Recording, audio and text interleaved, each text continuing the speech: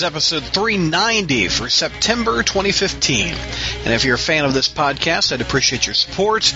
I also appreciate the support that has been given over the past month by Alexander, Daryl, Sean, and Justin. They enjoy the podcast, they enjoy our website, and they help support it by logging onto our front page at SpidermanCrawlspace.com. They looked for a button on the right-hand side that said support this podcast via PayPal, and you can send in some donations and help us pay the bills for those bandwidth costs that it takes to support all these MP3s up on our server. All right, gang, on with the show.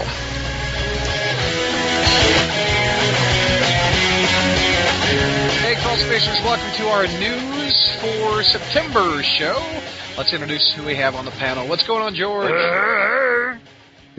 All right. George Albert down there in Texas. And that's Ashley. What's going on, Ashley? Oh, not much. Cool. We got Zach. What's going on, Zach? Oh, watching my child asleep in her swing. Oh, the swings are the best, aren't they? Those are like... They go to sleep instantly. Oh, I know, man. It's great.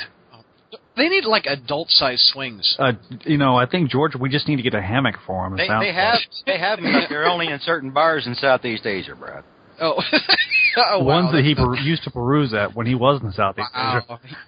Him and the 90s cartoon Kingpin were in Asia one time with Patch, a.k.a. Wolverine. What's going on, JR? I wanted to do the reviews first, so screw you guys. Are you going to be a big pouty baby the rest of the segment? Let's put JR in the swing. I'm going to sit here and suck my thumb and hold my blanket. Or as we call it, Tuesday. Yeah. That's ironic. That's what Gabriella's doing right now. Mike, you're the last one. Any funny comments after all that mess? I'm not a funny person, Brad, so I don't have anything to say. No, you are. You're just funny looking. Exactly. Hey. Was that Zach or Mike talking? I don't know which one. Yeah. It's easier to tell them apart when they're doing Batman. That's funny. That's a true story.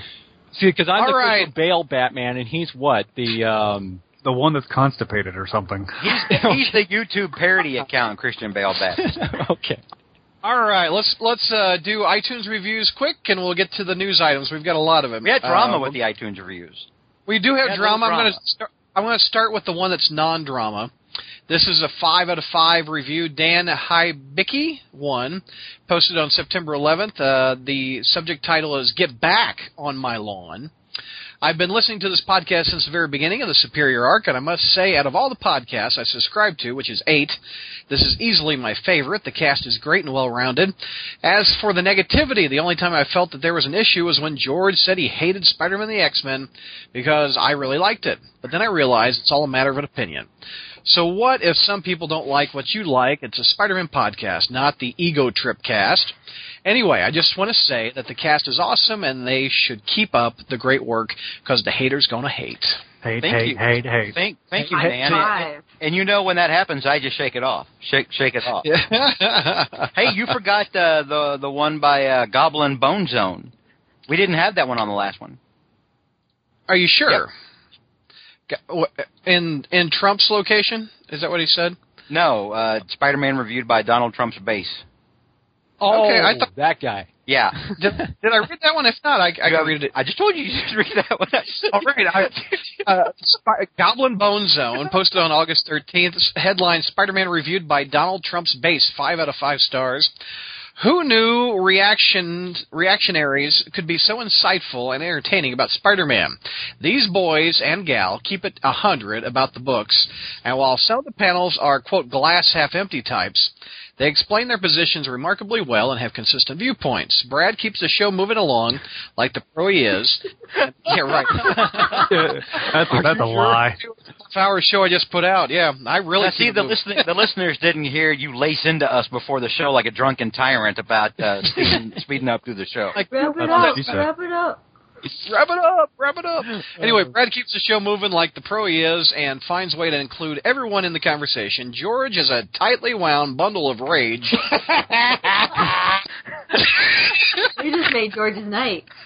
JR loved that. George is a tightly wound bundle of rage and frustration that lashes out with righteousness, indignation, and hilarity. Hilariously. It's an adverb. Who speaks for a living again? Hilarity was a word, so I changed it to Hilarity? Where's one coming from again? Hilarity? What? And people say I make up words, so... Right. And Douglas speaks for a living. Brad's flipping all of us off right now. In about 5 years, this will be a video show, and you can see it in person. JR is the voice of hopelessness inside us all. And by my laugh, I mean screw you, JR. Well, unfortunately, that's what 26 years of marriage will do to you. Right. Zach's going to find out. JR is reminding us all of the long-departed times when the world presented possibilities. Hilariously. Say it with me. Hilariously. He needs to do his goblin voice more, and Ashley is the voice of the target demographic. Then there's the guy who had a kid. Congrats to him. That's the only thing I'm worth. Then there's that one guy. Since episode 1, but he's the guy that had the kid. All right. Yeah, exactly. Whipped out his 12-inch Scarlet Spider and got busy. Oh, wow. George, are you ready to say the word? Yes. All right, in conclusion... Ditko New! Thank you, Goblin Bone Zone. That sounds like JR's pickup line when he was single. Yeah, I know. I was thinking that I'm not going to touch that one, literally or metaphorically. Oh, God. This guy gets me. He does. This guy understands me. He has me pegged. Thank you, you magnificent bastard. Thank you, Bone Zone. That was great. He compliments us, so we call him a bastard. Thank you, sir. Well, I love the fact that I've done nothing to contribute to the show but have a kid. Well, you produced. There you go. He didn't even mention McNulty, so apparently he just straight up hates his ass. Mentions me. I mean, I hear I'm feeling all deprived and unloved, and maybe he got McNulty confused with me. Or maybe he thinks just like he wanted to say he likes the stuff I write, but didn't want to. Oh, wait, what happened? Maybe he really, really likes you. He just doesn't want you to think that like he's stalking you. That's not a what if podcast. This is all what if. Well, it is also related to Secret Wars too. So just all. What if we had a what if podcast? What if we? What was that part about Brad keeps the show moving along like a pro? Yeah, you guys need to shut up. No, I'm just kidding. Abuse. Let's hop the pond before we go back to the United States. Some negativity. This one is from the UK. It's a very nice review, posted on July 20th, 2015. L. Goldsworthy 87 is the handle. The subject is a heavyweight in the field of podcasting. 5 out of 5 stars. Quote, I have a boring job that allows me to listen to music or podcasts all day at work. I am a subscriber to many podcasts of many genres, and this is by far one of the best, well-produced, and dedicated podcasts I've ever listened to. Please ignore the people who say this is a negative show. It is not. It is simply a group of people with a deep love for this character who will not sugarcoat its shortcomings. When the book deserves praise, the panelists and the host, he capitalized those 2 words, I like that, will lay it on graciously. When it doesn't, they will explain why. That, to me, that is balanced, honest reviewing. On top of that, the team is extremely knowledgeable with such members as JR, the show's Spider Yoda, and all-around living legend. Whoa. Oh, God. Oh, man, wow. I better get that check out right now here. How do you spell that name? JR Fettinger, Sentinel of Liberty. Well, he did appear on episode 4, which is kind of symmetrical to Captain America appearing in Avengers 4. And he also served with Stan in World War II. Exactly.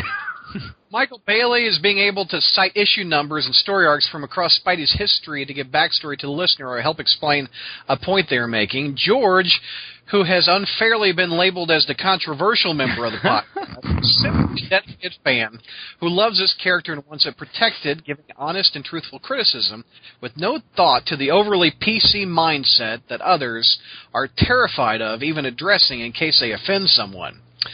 He may seem a little crass, perhaps, but it is always from a natured place and never spiteful or vindictive. Keep doing what you're doing, sir. Ashley is a great addition and needs only to speak up and be heard over what sometimes can be a rowdy group. Because the moment she does get in the spotlight, she positively shines with wit and charisma. Yeah, look at that. That was nice. And she snorts. And she snorts. Cocaine. Hey! Wow! Why Wow! tell them See, that? if you're looking for a Keep it in the podcast, chat. It's snowing on the crawl space, folks. that's a good hashtag. Keep it in the chat. If you are looking for a podcast to tell you how awesome everything that Marvel Comics is producing is and how Spider-Man is the best it is in years, this show is not for you. Yeah. If you enjoy the character, what to spend time with... if you enjoy the character, what to spend time with people who have a rich knowledge of Spider-Man and who love him as much as you do, this show is for you. I am eternally grateful for the thousands of hours of professional and joyful entertainment that is continually delivered with dedication and for free. You guys effing rock. Wow. Luke from the UK. Wow. Luke from the UK, you are effing awesome, too. That's really, really nice. Question. Did the teleprompter stop scrolling on you there halfway through in that iTunes review? No, he had a couple typos, and I tried to fix it mid-sentence, and I failed epically, and I'm glad that you pointed it out. I like the way Brad read it hilariously. I always love the UK reviews because I always just love knowing the fact that really always nice. I always like, but I mean, I just like knowing that people listen to us and like, I know that on the tube. So cool. Yeah, like, going to work or whatever, or back when they get to their flat. Strengthening international relations, that sort of thing. Where they have what was it, that Spider-Man story? They have a dishwasher or a sink in their living room or what? Yeah, that dude looking for a flatmate. No, JR's never pissed anybody off in the UK. That's only people from Sweden. Because he insulted ABBA, right? I try to reach out to them and be cultural and talk about massages and meatballs and ABBA, and JR is like, I hate Swedes. No, all right. No, you were unfairly stereotyping all Swedes as fans of ABBA. And yet both the people we talked to were into the same things I was just listing. Okay, let's keep this show moving, as I said. Brad tried to be a pro. Oh, yeah. I failed epically within the first 5 minutes of this show, baby. All right, we have... this is an interesting one. I've never had this done before. We had a negative review. It was really kind of mean. I'm going to read it now. I put it up on our Facebook and said, man, look how mean this guy was. The guy went back to iTunes and edited his review and gave us a higher mark because he thought... Anyway, let me read it. He was drunk when he first wrote it. He's like, I guess he drunk reviewed it. Well, he explains why he goes back to change it in his review that he changed. Let's read the first draft. This is by WriterFan2215. He gave us 1 out of 5 stars. The subject is confusing and quit asking me for money. Okay, quote, very grumpy old men review comics they don't like. Their language is hideous. They keep asking for my money at the start of their shows and won't get a cent off of me. I don't know what you heard about me. Okay, get a job if you want to pay for bandwidth. I have one. It's expensive.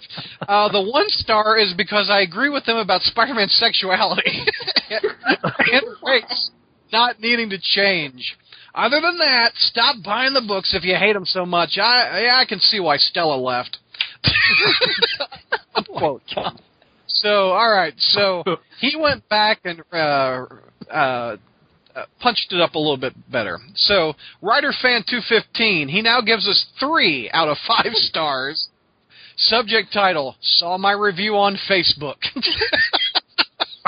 He says, quote, I'm sorry if you thought that other review was hate-filled. What would have made us think that? I wonder. I can see how Stella left. Oh, yeah, let's just hit him right in the nuts. Funny. It's like I got a gun to the guy's head. Anyway, I'm sorry, quote, I'm sorry if you thought the other review was hate-filled. I was just pointing out the things I find could use improvement. Yes, because that was very constructive criticism on your part. That was great constructive. Okay. I want to like the show because I agree with you on some things you say, particularly regarding the changing of Spider-Man's sexuality and race. I'm just not into that negativity. Says the guy who wrote that first review. Hey, Writer Fan, thanks for giving us 3 out of 5. I'm glad that you came back, and I bet you're listening this still. We're glad you changed the review and so, hey, writer fan, can I borrow a couple bucks? And to make it clear, and Stella even said why she left. Remember, Stella left a recorded message when she left the show. She left because Spider-Man sucked. Yeah, she stopped buying the books cold turkey, man. Yeah, she just dropped Spidey altogether. I did edit that little sound clip she did. She does not like Dan Slott's writing, and she doesn't like where the book is going, and she hasn't picked up Spider-Man since Big Time. Yeah, no. And that is that. I don't even know if freaking years. I don't even know if she's reading Marvel anymore. I think she's just like all DC now. It's all DC all the time. Yeah. All right, let's get on to news. Thank you for everybody that wrote those reviews. I you know what? Here's a suggestion. If you're from another country and you're listening to this, sometimes it's hard for me to find those reviews in all the other countries. Maybe shoot me an email and say, hey, heads up, Brad, I wrote you an email from a country that's outside of Canada or the United States.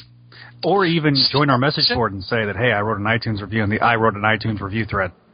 There, that's a good suggestion. I will read it on the air. Or if you want to shoot me an email, crawlspacemail@gmail.com. Will give me a heads up. Appreciate that. And everybody. Don't let JR offend you.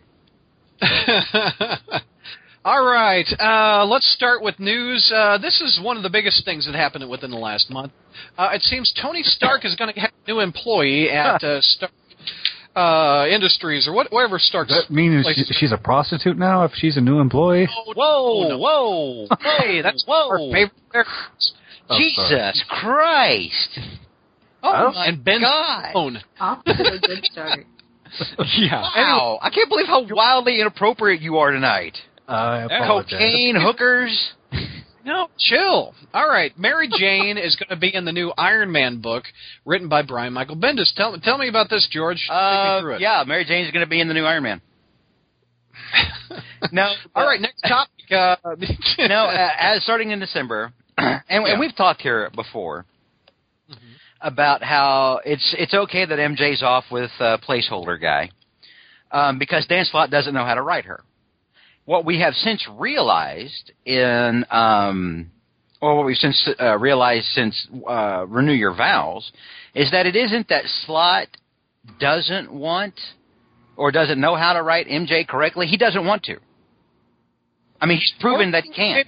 Maybe he's not allowed to. I don't know. Well, actually, he did explain this. If you guys if you think way back, I think in April, I believe even before Renew Your Vows started, he gave an interview with Comic Vine where he essentially admitted that because of One More Day and the lengths that Marvel went through to breaking up Peter and Mary Jane's marriage, he kind of felt that Mary Jane in her current form was no longer fun to write because everybody knew that even if Peter and Mary Jane got back together again, it wasn't going to go anywhere or lead to anything.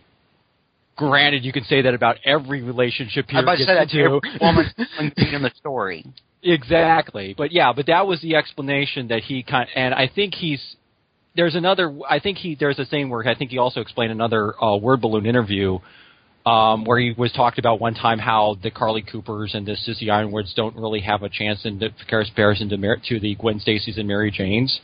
So I'm wondering if Dan Slott kind of feels like, okay, we have to get what he feels like we have to bring in the new female characters or something as opposed to just... Yes, because they've worked so well. Well, in the past, exactly, yeah. All it's going to do is make Spider fans pissed. Oh, yeah. Mm-hmm. All of this, that's all it's meant to do. Well, here's we love the character. Mm-hmm. If Slott can't write her or doesn't feel that he can write her sufficiently... What do you think of another writer having the character in another book? Well, here's what I'm going to tell you what I think about that, and I'm going to tell you what I think the ultimate plan is going to be. Okay. I get that people are okay with Bendis writing her. I see a lot of people saying because Bendis has already written her for a long time. Bendis has not written her for a long time. Bendis has written an alternate universe version of her that is not the character. So stop. Okay, second of all. It's true. Marvel loves its little reality slaps. You know, that's the term we got from Joe Quesada, reality slaps, for its longtime fans. They just gave us a story that fans of the marriage liked with Renew Your Vows. Well, we'll talk about that later. And now, you know, it seems like the perfect thing to cap that off with a giant middle finger. and have her go to Iron Man and get nailed by Tony Stark and become another notch on Tony Stark's belt. So you don't think she will just be a supporting cast? You think she'll be a love interest? Well, here's the thing, okay? This is what Marvel wants us to think, and Marvel could, we've all seen it before. We're familiar with Marvel psyops. Mm-hmm. Marvel obviously wants us to think that they're going to wind up screwing. Okay, I'm sorry, Ashley, earmuffs. What? Why? But anyway, and then Bendis gave an interview recently, also I think like yesterday, where he said, "Boy, that Tony sure does love redheads." So I don't know. I think it's like 50-50 right now. 50% she becomes like a PR person for them or something like that, since she's already a celebrity, and then there's or 50% chance that she sleeps with Stark and winds up getting the Marvel Universe equivalent of the Derek Jeter herpes. Well, here's something I want to posit, just a hypothetical throw out idea that's tossed around. Because you mentioned about a bit, because Bendis said that before, even before we knew about Mary Jane moving in, about how he has a thing for redheads. Yeah, you had talked about this already on the podcast before. Yeah. Well, that's how the rumor started, was when he mentioned that comment way back when, and so immediately people leapt to the conclusion, oh, he must be talking about Mary Jane, because what other prominent redhead from another comic book is there, really? I mean, aside from the ones he currently has, like Pepper Potts and Bethany Cave and whatever. But in the current Iron Man comic, I don't know if any of you guys read Superior Iron Man. I did. I don't bother with anything. It's not Spider-Man. Okay, so Brad knows that what happened between Tony and Pepper Potts in that comic, that there was a total falling out and stuff. And that's because Tony didn't relinquish the evil Tony. Right, yeah. The flip personality. So Tony Stark was being a dick again? Yeah, pretty much. More than usual. Wow. Yes. Surprise. Yeah. Well, what I'm suggesting is maybe with that comment about he likes the redheads thing is maybe because I don't know if you've seen the preview art for Invincible Iron Man #1, he's also got another holographic assistant named Friday, who is also a redhead, and here he is hiring Mary Jane who is another redhead. So maybe Bendis could in the comic, I'm just guessing here, that he could establish that perhaps that Stark subconsciously wants maybe Pepper Potts back, and he's trying to look for sort of a replacement for her. And so Mary Jane kind of figures out that's what he's doing, because remember, she's got the psychologist. She was trained to be a psychologist once upon a time. This is a better scenario than what I fear. Mm-hmm. What do you fear? And what I fear is that Marvel is going to wind up having her get in bed with Tony, because they know it'll. Marvel, think about this. For how long has Marvel wanted to make Mary Jane less popular with Spider fans? Well, the thing is, hang on here. Now, let me finish. Okay. They've tried to kill her. That didn't work. That wasn't popular at all. They've tried to make her bitchy. That didn't work. They did that in the 90s. There were different periods in the 90s where they tried to make her bitchy. They tried having her kiss another dude. They had another dude come on to her real strong, after she kind of befriended him. They've tried to make this character less popular. It doesn't work. Spider fans love Mary Jane, and Marvel needs to just get over it now. But here's what I would counter that with that argument is. Well, I haven't even said what I think is going to happen. Okay. Well, okay. So what I think is going to happen is that ultimately this is what's going to happen. They're going to have her wind up screwing Stark, or this is what I fear. Pardon me. Like I said, this is 50-50. That they have her wind up in bed with Tony to try to make her less relatable to Spider fans, or make Spider fans not care about her as much anymore, and then maybe even try to kill her off, because now they'll think, well, now it's just Iron Man fans who are really following her, and the Spider-Man fans aren't even thinking about it, so maybe we just, kill her off.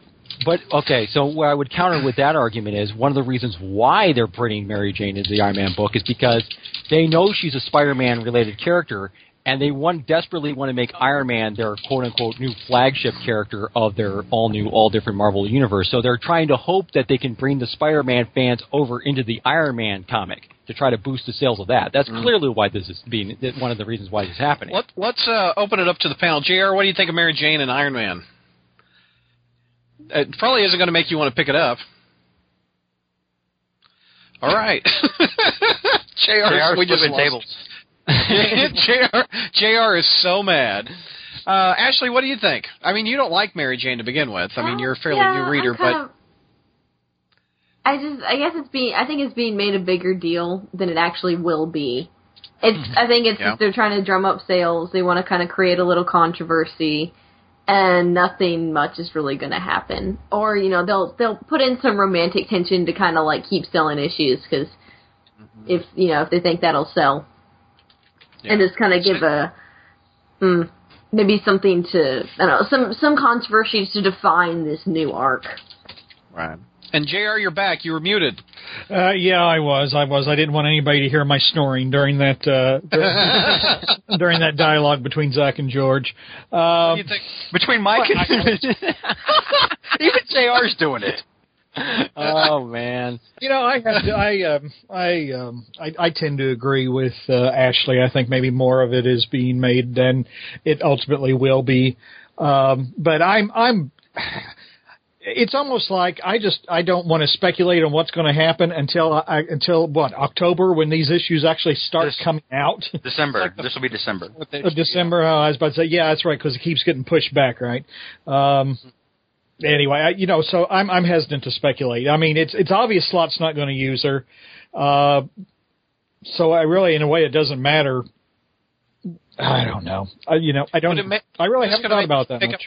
Is this going to make you pick up Iron Man? Absolutely not. No. What do you think, Zach? Before we move on, I think Zach's with the. Okay, JR, you've got this next. I'm sorry, I was on mute. There you are. Real quick, what do you think? I think that it's it's a stunt, but Bendis has done. He's been hot and cold lately. If it's like his all new X-Men run was early on, good stuff. So we'll see.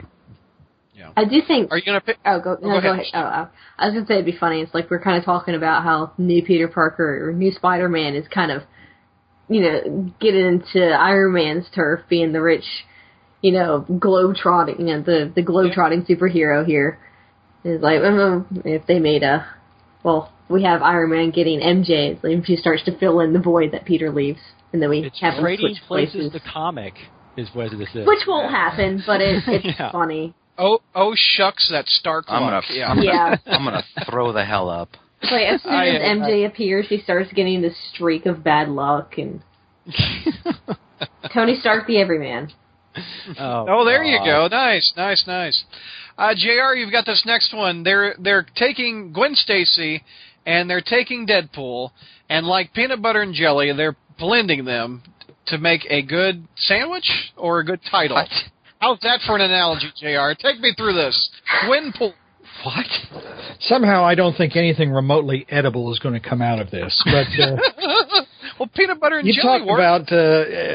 You talk about money grabs. Holy shit. Honest to friggin' God, why don't they just go hit every street corner with a can and start shaking it or whatever? Ask you got a quarter, bud? You got a quarter, bud, or whatever? That's evidently what that iTunes reviewer thinks I do. You could go work for Marvel. Why? Go ahead, Ashley. Why?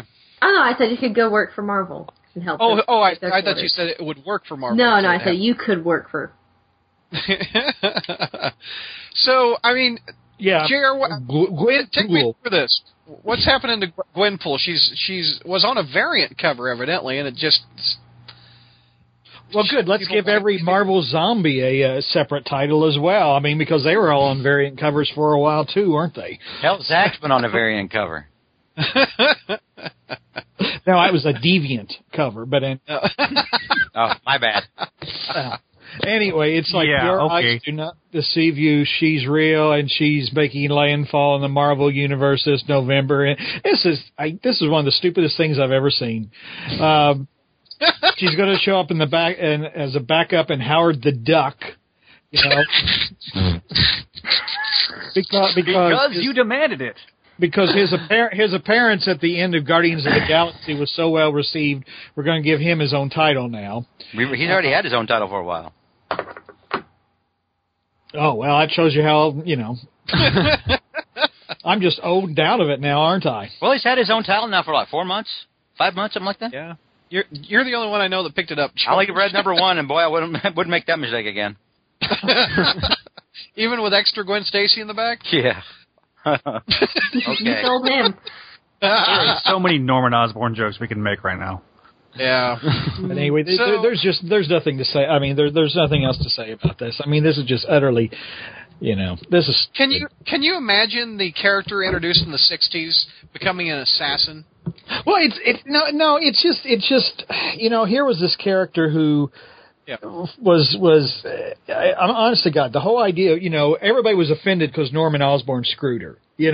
Everyone was just absolutely offended. I mean that Spider-Man's virgin princess got knocked off her pedestal or something.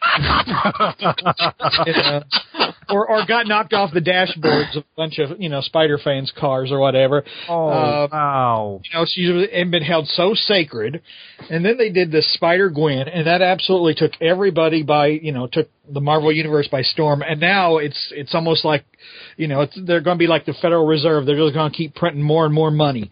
More Gwen comics, yeah, and it's going to become less. So whatever Spider-Gwen added, whatever Spider-Gwen was, whatever value.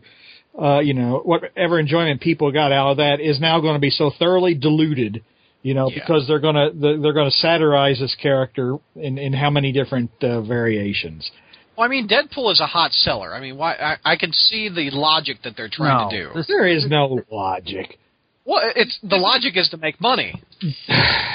Ike Perlmutter probably sat there from his throne on high at the Marvel offices and was like, "Oh, let's put Deadpool and Gwen together. Yeah, let's do it." That's how he talks? It's like that's what I was about to say. He's Israeli, not Slavic. But anyway. It's like they're trying to create comics out of cosplays that people have done. Exactly. Like people have come up with their own original cosplays. Yeah. And then they make a comic out of it. Well, that's the thing, because this thing, initially, the whole thing with the Gwenpool thing, it was a joke variant from one of so somebody in there... They're going to try to make the book. I know, or somebody, or figure... Can you imagine what the origin of Gwenpool is? We're making books now based on joke variant covers. I know, that's pretty sad. Let that sink in. Let's ask Spider Yoda, is there a point in Gwen Stacy's history where you could think she would turn into becoming an assassin? Well, I don't know. Wait a minute. We're going to be talking about... no, that was Age of Apocalypse, wasn't it? I was about to say, one of those crazy-ass X-Men variant mutant semi-parallel universes or whatever. That was actually a good one, though. So... I mean, maybe after she lost the kids from Norman, that she said, I'm going to become an assassin. Yeah, so she just becomes Elektra? She goes from psycho, bipolar girlfriend to Elektra overnight. Just bang Norman. Well, I mean, first of all, though, I mean, this obviously is not meant to be taken seriously. I mean, in a way, I mean, we're starting to sound like the grumpy old men that guy originally accused of us in his drunken rampage. Grumpy old man that guy accused us of. Yeah. And well, see, I don't talk for a living. I don't get paid to talk for a living, so I can talk like this, So I mean, it's like we should. I mean, it's comic books. We shouldn't take it all too seriously. It's just the fact that jumping on. This is what ruined the industry in the '90s. Jumping on crazy shit and just running with it. Yep. I mean, and it's like make your effort into making your core books good. I resemble that remark, JR. You resemble? Because the 90s were all about the clones, and Zach is like a big clone. Zach was the 90s. Zach's the clone. Yeah, he's the 90s biggest enabler, in this conversation, JR is 100% correct, and Zach's just a moron. Hey. Just this one conversation? I don't know whether to be offended by that or not. We're moving on. I've got this next one. These are two of my favorite artists. Hell, he didn't even play the music. He just moved on. Like that's what a pro does. He keeps us moving along. Okay. Two of my all-time favorite artists evidently were in a little bit of a tiff at a panel in Texas of all places, Houston. Yeah. Mark Bagley and John Romita Jr. were on a panel, and they were talking about working on Spider-Man and working at DC, etc. And Bleeding Cool had an article, and they said that the two were kind of rude to each other a little bit. So I found the clip up on YouTube. I posted it, and around the 20-minute mark, the two, it got a little tense, And it's kind of like when us guys and gal are on the show together. We sometimes make a joke, like George just did of Zach, and sometimes they don't go over well. Like I want to have George half the time, but that's okay. All my jokes go over really great, unless you're Zach, and mine don't. But sometimes, we do this monthly, but it's not known how often Mr. Bagley and Romita Jr. Hang out. So sometimes when you take a shot at a guy, it doesn't really go over that well. And there were a couple wife jokes, like your wife would know, such as like that. And John Romita Jr. said, "Oh, this guy's having sex with farm animals." At one point in this video, I saw. And Romita Jr. calls Bagley a pain in the ass, and they kind of say it jokingly, but in this video you can kind of tell that there's something there, like there's a bit of animosity. Yeah, animosity, a little pent up frustration because you're talking about my wife and farm animals, evidently.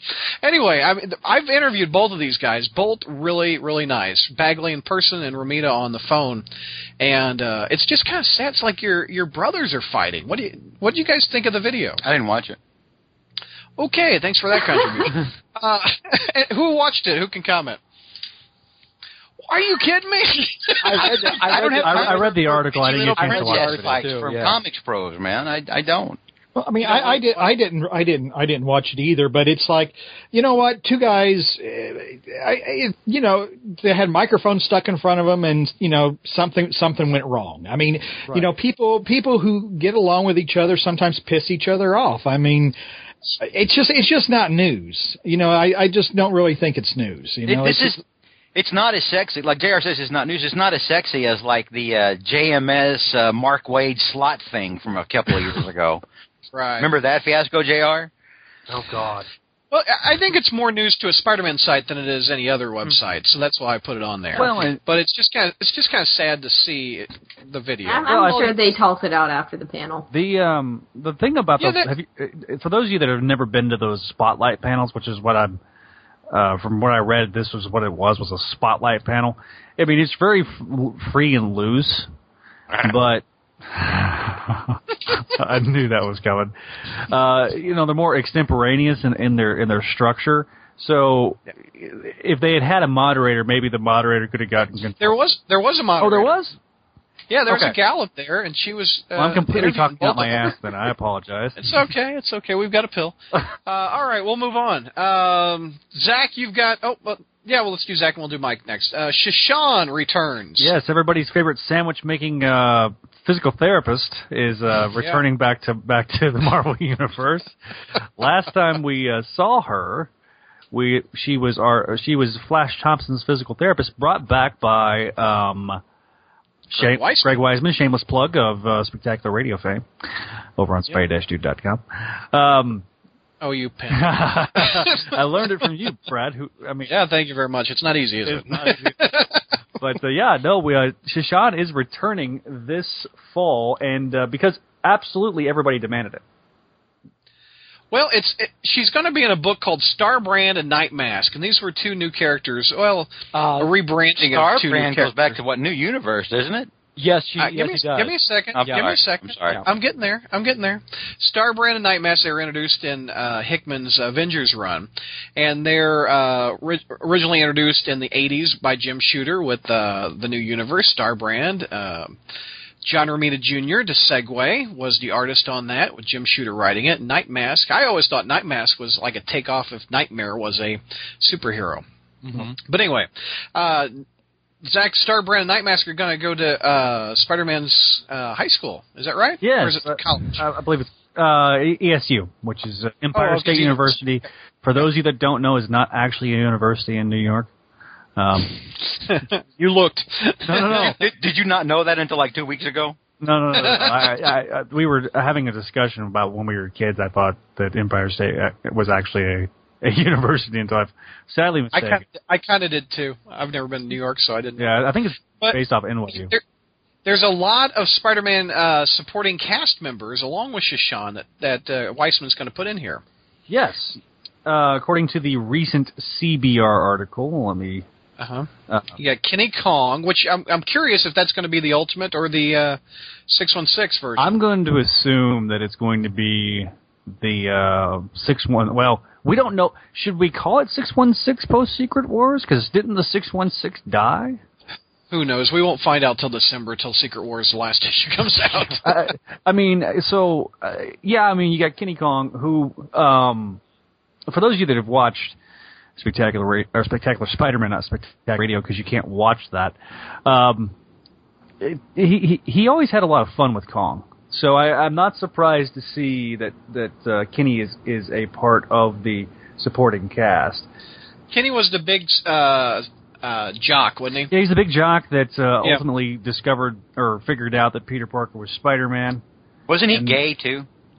No, he was dating Kitty Pryde at one point. Oh, I was pretty sure he was gay. I'm sorry. I think you thought every character from the Ultimate Universe was gay. Wasn't there a character in there that was like a gay or lesbian character? I think Colossus. It was... Colossus was gay, but also wasn't maybe that's what Geldof? Wasn't maybe Geldof? Maybe that's what I'm thinking of. If it was Colossus because of the Kitty Pryde thing. Again, I didn't read it, so. There's also some characters. What did I say? I said Tiny McKeever premiered during Untold Tales of Spider-Man. Yeah, I mean that you talk about an obscure Spider-Man character.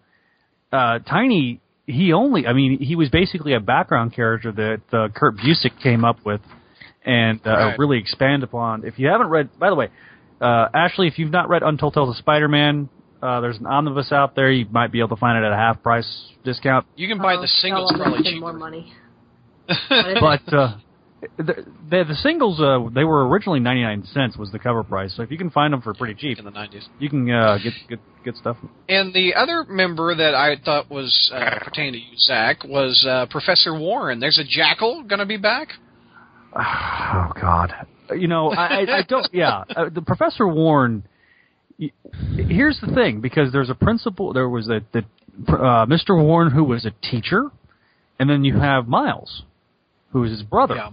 So if it's principal/teacher Warren, who decided to get his doctorate, maybe, I don't know. It's kind of a good tease though with Greg Weisman doing that interview. I have, because I liked New Universe back in the 80s. I guess I'm one of the only ones that did. But I really wasn't going to pick this book up. But with the name Weisman on it, and Shoshan and all these supporting Spider-Man characters, I'm going to pick this book up. My job is to try to support Greg as much as possible. I've already brought both his books. I haven't read them yet, but I've already brought both his books that he's been hawking on my podcast since the beginning. Nice. But definitely picking this book up just because I want to see what he's going to offer and how he's going to write these characters again. Yeah. Anybody else interested in this book? It sounds like a Spider-Verse of supporting characters. Yeah, a bit. I mean, it's basically he's taking these characters that have been on the shelf for a long time and dusting them off. And it is funny that we're more interested in the supporting cast than the main two. Actually, were you saying something? I didn't mean to cut you off. If Weisman's going to write it, I'd definitely love to check it out. Oh, you are a big Spectacular Spider-Man fan. Yes, yeah. So you'll be picking it up too. So that's 3 people picking it up. Very nice. So, Starbrand and Nightmask coming soon. All right, Mike. The Marvel Creative Committee has ended. What is the Marvel Creative Committee? Well, technically, it hasn't quite ended. Well, I'll explain. Okay. If anyone who was following sort of the Marvel movie news, they know that there's been some issues involving the guy who's been the head of Marvel, Ike Perlmutter, and Kevin Feige. They kind of, initially how it worked is that Kevin Feige had to report to Ike Perlmutter in terms of pitching any kind of movie ideas or related projects. Not anymore. Now, Kevin Feige, he's going reporting directly to Disney. But there was another group that he also had to go through, which was, quote, quote, the Creative Committee. And these were guys that were basically composed of folks like Alan Fine, Joe Quesada. I think Brian Michael Bendis was on there, and Dan Buckley. And there was, and basically their job, this committee's job, was basically to try to coordinate all the different movie projects to see how they could tie together, which sounds fine on theory, except oftentimes there's been, depending on which source you talk to, there's been kind of back and forth issues. Because sometimes they would this committee would come up with some notes like, oh, make sure you make references to Age of Ultron in this film, or the Avengers in this movie. Rumor has it this was also it was a result of this committee that this is the reason why Edgar Wright was not able to direct Ant-Man, because he got so sick of these guys kept telling him what to put in his movie. So as part of what happens as a result of this is as part of the restructuring here, the creative committee is quote that Perlmutter and the New York side of the company of the committee will not be disbanded, but its influence over Marvel movies will be nominal at best, which means basically, you're cut out of the movie making process. However, in terms of the TV shows like Agents of S.H.I.E.L.D. and the Netflix stuff like Daredevil and the upcoming Jessica Jones and Luke Cage and stuff, they're still going to have a part of art in that project. But right now, as far as the movie are concerned, it's all Disney. It's all Kevin Feige going in Disney and everything with the Marvel Cinematic Universe projects. Right. So, any comment on this, gang? When I first heard about this, my heart skipped a beat. Mm-hmm. Then I read it, because at first I thought that it meant that, of course, that they had shuffled away Quesada, Buckley, and Bendis, and I was like, oh, I was like, Mary Julie Andrews in Sound of Music. Running through the grass and everything along the mountainside. Were you actually singing "The Hills Are Alive"? George, we may disagree with what they do in the comics, but their movies are damn good, and if they had a part in that process, I applaud them, because I've liked them. If I had to lose their involvement in the movies to also lose their involvement in the comics, I have no effing problem with that at all. So, quick question: They're basically the editors' boxes for the Marvel movies, right? They were pretty much, they were, pretty much. Now they get to watch from the sideline. Exactly. Yeah.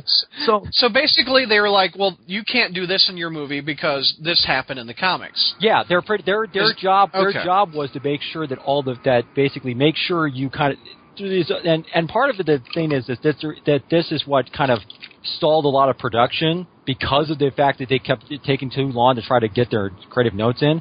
It got to, and also.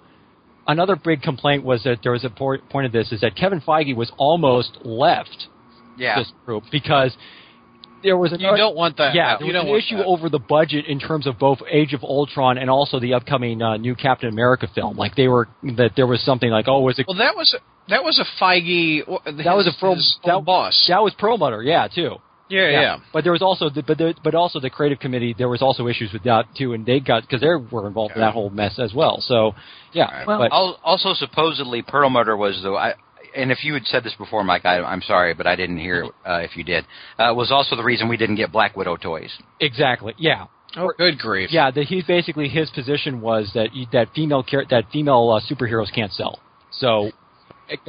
So don't bother. Yeah. And what doesn't make any sense is Marvel was bought by Toy Biz, right? Yeah.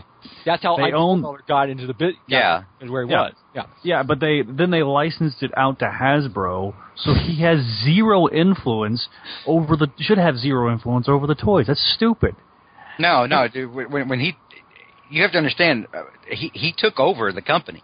He was like the head honcho when Disney bought them. Yeah, I know, and I was also reading he's also the single largest Disney shareholder even more so than Steve Jobs' widow, which is amazing. Whoa! No, I think Steve Jobs' estate and all the tributaries of that, I think are larger. I think Perlmutter is the largest individual shareholder. At least that's what I thought I saw. Yeah, he's the majority shareholder of the company. Yeah. But it's still a puny share. I mean, it's still less than 5%, I think. So. Well, I guess we could, if the movies start going not downhill, but if you notice a change in the what am I looking for? Continuity, maybe. I think the continuity. Yeah, I mean the lining up with the comics a bit more than they should. I don't know. I think it's going to get better. I think Feige has much better story instincts than Quesada will ever have. I also think it's sad that these guys, this creative committee, took more time. Took all this time to make sure all the continuity was correct in their movies, but they can't even make sure the continuity is correct in their own damn books. Mm-hmm. I was thinking that too. It's just like that's just a lot to have on your plate to be a full-time editor, or writing and editing the Marvel universe, and then doing it for the movies too, which is its own little mess. Well, to me, I mean, what does Joe do other than be a figurehead for the publishing side? Like, they created a position. I don't know. For him. I think I imagine he does something, but I wonder if he still tells Alonso what Alonso can and can't do with different characters. Because you have to understand that's his title. He's the chief creative officer. The chief creative officer. Yeah, that's why he was on on this committee. Yeah, and so it makes me wonder how much influence he still has over Well, I mean, for all intents and purposes, Alonso is just a yes man to Quesada. We're still in the Quesada regime right now of Marvel. Let's start moving on. Okay. We've got Garfield. Andrew Garfield's talked a bit about losing the Spider-Man role. Ashley, you've got this one. Yeah, well, joining Quesada and Bendis and the rest on the sidelines is Garfield. Yeah. Nice segue. Yeah. Used to be in television. Look at that. That's awesome. That was great. And he comments on, his position on the sidelines now. He's in a brief interview with Uproxx with two X's. Uproxx, yes. Uproxx. Okay, I didn't know if there's some special way to pronounce it. Uproxx. Rhymes with Pop Rocks. Uproxx. She doesn't know what Pop Rocks are, McNulty. Come on yes, now. I do. Who do you think you're talking to? Ooh. Oh my She God. will fight you IRL, bro. IRL? In real life, bro. Oh, you are too old to be using IRL, George. What are you IRL? LOL. What the hell? I've spent more time on the net than you have. That's what it is. I understand these terms. Like when I said, like those few times when I said, Coral for Carl on The Walking Dead. You kept correcting me. No, Carl. And I'm saying, I know what the boy's name is, Brad. On the streets here on the internet, we call him Coral. So George is trying to say he's on fleek with this. So. Yes. Oh God. I don't want to throw any shade towards George. Okay. Anyways. But Garfield in this interview elaborated on some of his work behind the scenes of the Spider-Man production, or the Amazing Spider-Man movies. So he revealed that he had been really behind the Sony teaming up with Marvel to get the Spider-Man movies right. So he said he was really happy that this had finally happened. He said they'd been petitioning for it for a while, since the very beginning even, and he's glad that it's finally happened. It's finally going to happen. As far as beyond that, he kind of hints towards some of the stuff that was gonna happen in Amazing Spider-Man 3. That he had been. It looked like it was going to go in kind of a darker place after, following Gwen's death in the second movie, and he was going to kind of, I guess, do some maybe soul searching. He was going to be Peter kind of finding himself after that and how to move on. And there, he said it was going to go to some pretty heavy places, and he was very excited for it, to be involved and working on it from the ground up. Just going and doing these. He said he was workshopping ideas with the writer and everything. So he was going to be really involved in this, and he's going to have his hands in it all the way. And he's kind of excited to be a fan again. He said that he can watch. Yeah, that he's going to. Yeah, he's going to be watching it on the sidelines. Exactly. Yeah. Anybody wish Garfield would have been in the new Marvel movies? Nope. What? No, you just think he's too old? I mean, he's completely too old for the age they wanted to go with Peter Parker. Yeah. Plus, Garfield, and here's the thing, and I know a lot of you Spider fans listening to this out there loved Andrew Garfield. You think he was the best. I did. I liked him. I know that. And I think he was great in the second one. The problem in the second one was not his acting. No. But here's the thing about that. Garfield did not want to come back. Mm-hmm. This is important to remember, because I've seen on so many different movie websites, you've got so many pissed off fanboys and fangirls just cursing about the fact that Sony and Disney wouldn't let Andrew Garfield back and they fired him and all this other crap. He did not want to come back. He already said he was only going to do 3, and if you read those Sony emails like McNulty and I did, he kept trying to say, okay, well, I'll do the Sinister Six movie, and then I'm effing done. Yeah, because that's my third film. I'm that's out. Right. That'll be my third film. Set me the F free. He did not want to return to or keep going with the franchise. He wanted to do that one last picture, whatever the F it was, and get out. Six, yeah. Why? Because he's working with Martin Scorsese now, Brad. That's why. Wants to go on to more high-profile stuff.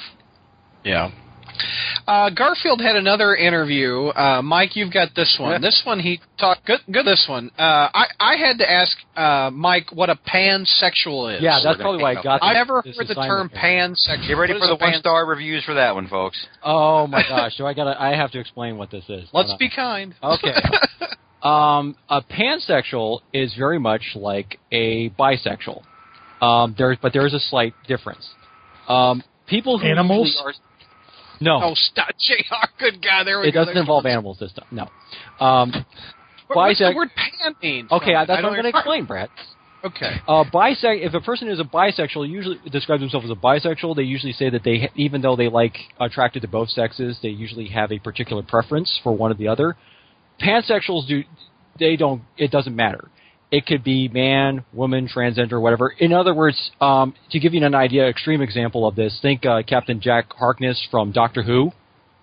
I don't. Doctor Who. John Borman, guy who plays Merlin and Arrow. You're talking to Brad. Brad doesn't know this guy.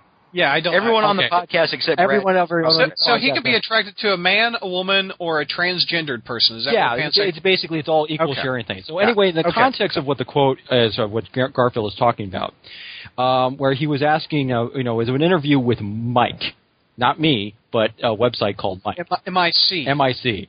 That's probably another reason. KEY. I'm so sorry. I knew it was coming. That's the sad thing. The sad thing was I knew it was coming. You know me too well. Hello, boys and girls. Actually, that's Goofy. Sorry, go ahead. So would a pansexual be attracted to Mickey Mouse and or Goofy also? Well, as long as it's consensual. Minnie, and Goofy. Well, that's the thing, though. I mean, they're animals, but they're anthropomorphic. Oh, God. Are they 16 by 9? Wait a minute. I thought this wasn't about animals. No, it's not. Sorry, I got off on Goofy. But they're talking about animals, so it's like, I'm so sorry. Anyway, here's the. You want me to read the quote? I've got the quote. Okay. Take the quote. This is what Garfield said. This is Garfield saying. He says, "I'm excited to get to the point where we don't have to have this conversation, where we can have a pansexual Spider-Man. The richness of the world we're in, the diversity of the world we're in.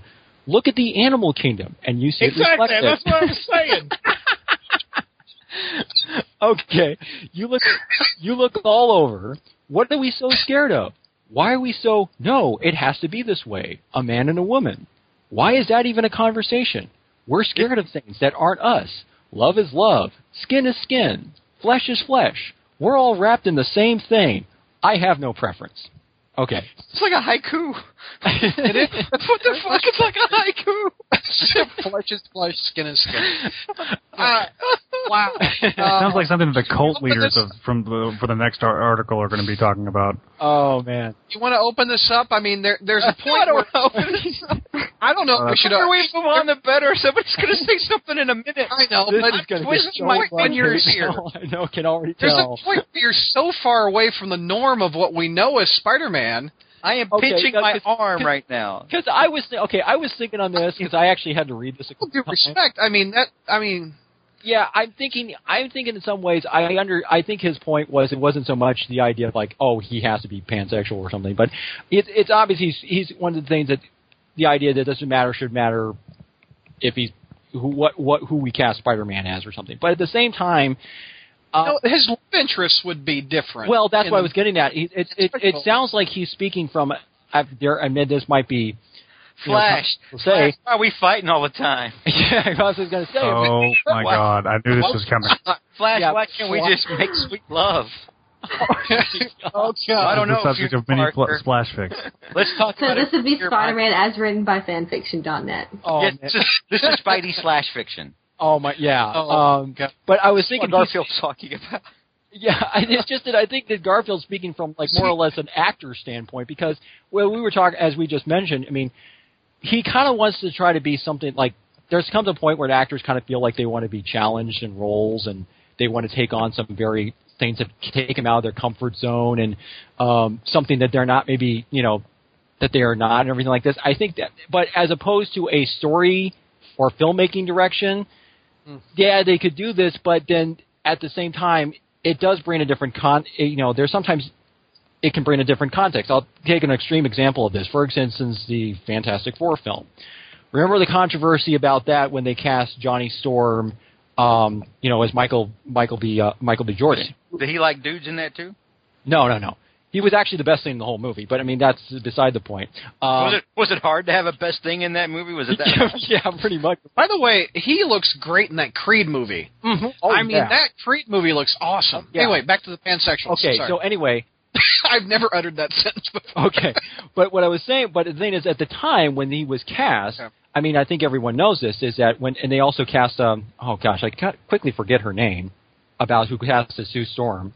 House of Cards. Kate Mara, yeah, thank you. Yeah, and they're saying, well, how can Johnny and Sue be have brother and sister? I mean, one of them's got to be adopted, or the other one has to be, sort of from a previous marriage or something. Well, then the film did actually have to explain that. So they had a whole scene where Susan Storm. Why? Why do they have to? Why can't we just be haikus? Yeah, exactly. Flesh is flesh, skin is skin, whip is whip. That's one of my points. That's my point is that if you are going to introduce that element, though, I mean, you're going to have to kind of address it. I mean, and plus, I mean, for example, if you took it, the Amazing Spider-Man 2, let's say, for example, you're taking the example that Peter Parker in that film was played by Andrew Garfield was pansexual, and that let's say, for example, Harry Osborn was actually homosexual. Doesn't that kind of change the context of that whole? Oh my God, this is. Well, like I said, we get to a point where we're so far from the default or what we have known as Spider-Man, where it's just unrecognizable. Mm-hmm.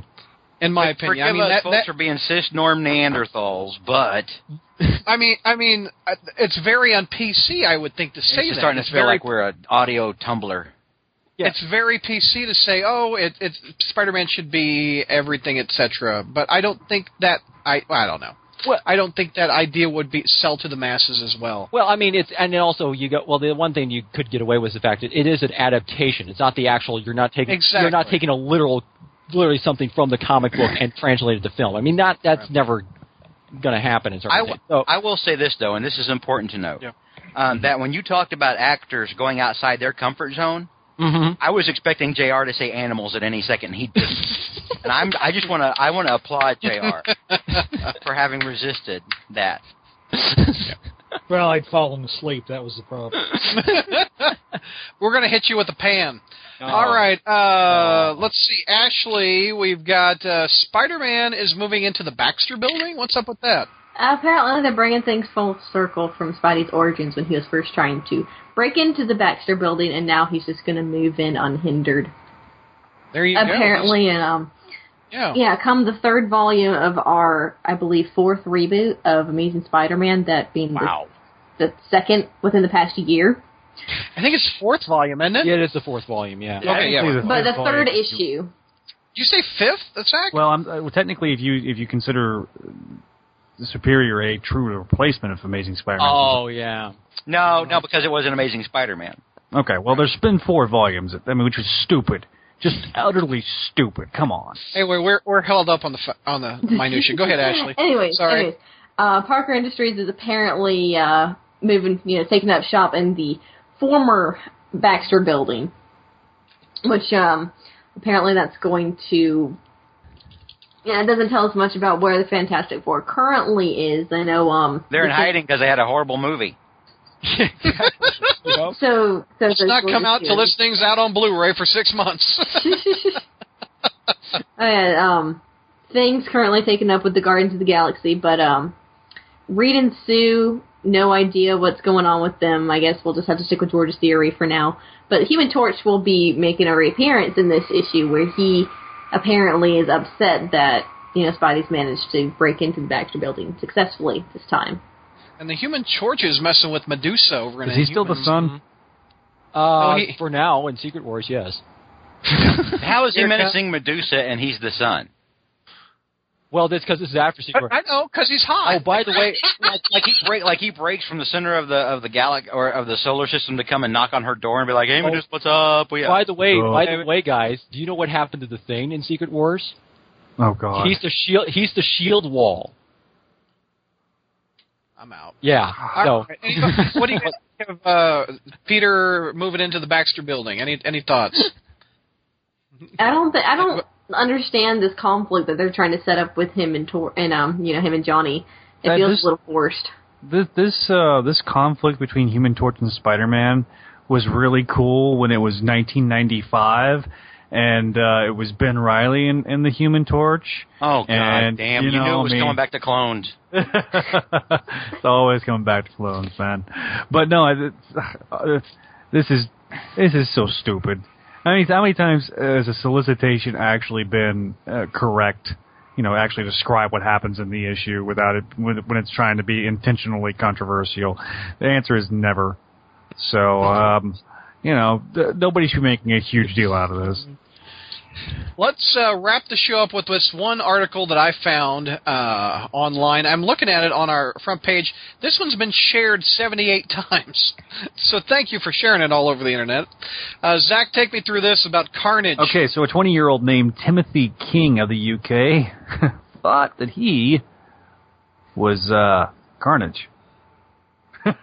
He thought he was Seems actually, legit. He thought he was actually after apparently taking PCP while simultaneously reading Maximum Carnage, which is apparently the only way you can enjoy that story. Oh my God! Wow. Well played, sir. Yeah. Very nice. Well played. He evidently started hearing Carnage's voice inside his head, and that told him to try to go on a mass killing spree. No. Fire! Fire! Wow. No, I think he did not kill anybody. Wow. I'm sorry. I escalated. Flame out at there at the end, Maverick.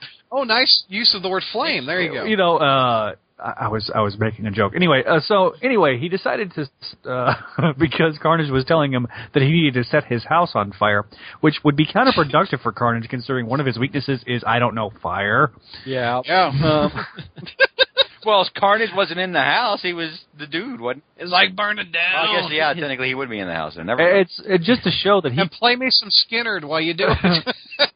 Why would you be playing Skinnerd? Did you not see the... What was the crossover? I'm talking about when Carnage died and he was a good guy and he had to have Skinnerd playing with his monument. Yeah, he had to play... He wanted to request Leonard Skinnerd, Freebird at his memorial. Play Freebird because Carnage likes some Skinnerd. I want a gold statue with the Confederate flag wrapped around it. That's his thing too. Yep, that's what my reference was. Thank you, Mike. So apparently he also wrote a note saying that Cletus Cassidy made him do it. So after smoking the PCP, after reading Maximum Carnage, he decided to write a note basically saying that Carnage Cletus Cassidy made me do it. And he puts a smiley face at the end just to make you feel better about yourself. So it wasn't some smoking and drinking of Mary Jane, smoking Mary Jane and drinking alcohol. No, I seriously think it was PCP or some hallucinogen that caused him to actually snap and try to set his house on fire in the UK of all places. Let's open this up. What do you think of Carnage whispering to kids in the UK, gang? This guy's just human flotsam. Terrifying. Yeah. What were you saying, JR? This guy's just human flotsam. I mean, it's just... Oh, and what's better about this whole thing is that he forgot to take the battery out of the smoke alarm. So the rest of the residents were alerted to his devious plan. He could have been a murderer if that didn't happen. Exactly. So now he's in prison for 2.5 years. That it'll probably be like, I don't know. Maybe he'll meet the actual Cletus Cassidy. He's going to the happy home for a little while. I'm disturbed here. This could have gone really badly. Mm-hmm. Exactly. Of all of the comic book characters to have talking to you, that's not really a good one. Who would be a good character to whisper in your ear? I'm curious. Captain America. What the hell? Cap say to you? What comic book characters are whispering in your ear? I mean, Brad's like, what character do you want whispering in your ear? And Zach's like, Captain America. Go be strong for America, son. You want to read a haiku, Zach? Yeah. I don't want to write a Zach, flesh is flesh, my man. Flesh is flesh, skin is skin. Yeah. It's all good. Justice of the American one. What would you do if you started hearing goblins in your JR? Since when does JR not hear goblins in his ears? You hear goblins now, JR. He's winding up. I'm gonna pass. He's the only one that can actually say that, too. Come on. George, what would you do if goblins started whispering in your ear? Probably punch a guy. I'd probably punch somebody in the face and be thankful it wasn't Banshee. Ashley, what would you do if Silk whispered in your ear? What? Where did you find this news story, Douglas? Really? Why are these questions relevant? What the hell is this? Just answer them. And this is the guy who wanted the show to move along quickly. Like a pro. All right. What would you do if Black Cat whispered in your ear, Mike? You get really excited. I don't answer that question. Well, hold on. I'm thinking. He's listening. I'm listening right now. What does it say? Tell me. Drink your Ovaltine. Make a milk bath. Hop in. Okay, actually, Black Cat's whispering in your ear. What is she saying? That's time to wrap this up. All right. Yeah, that's what I wanted. There you go. Very good.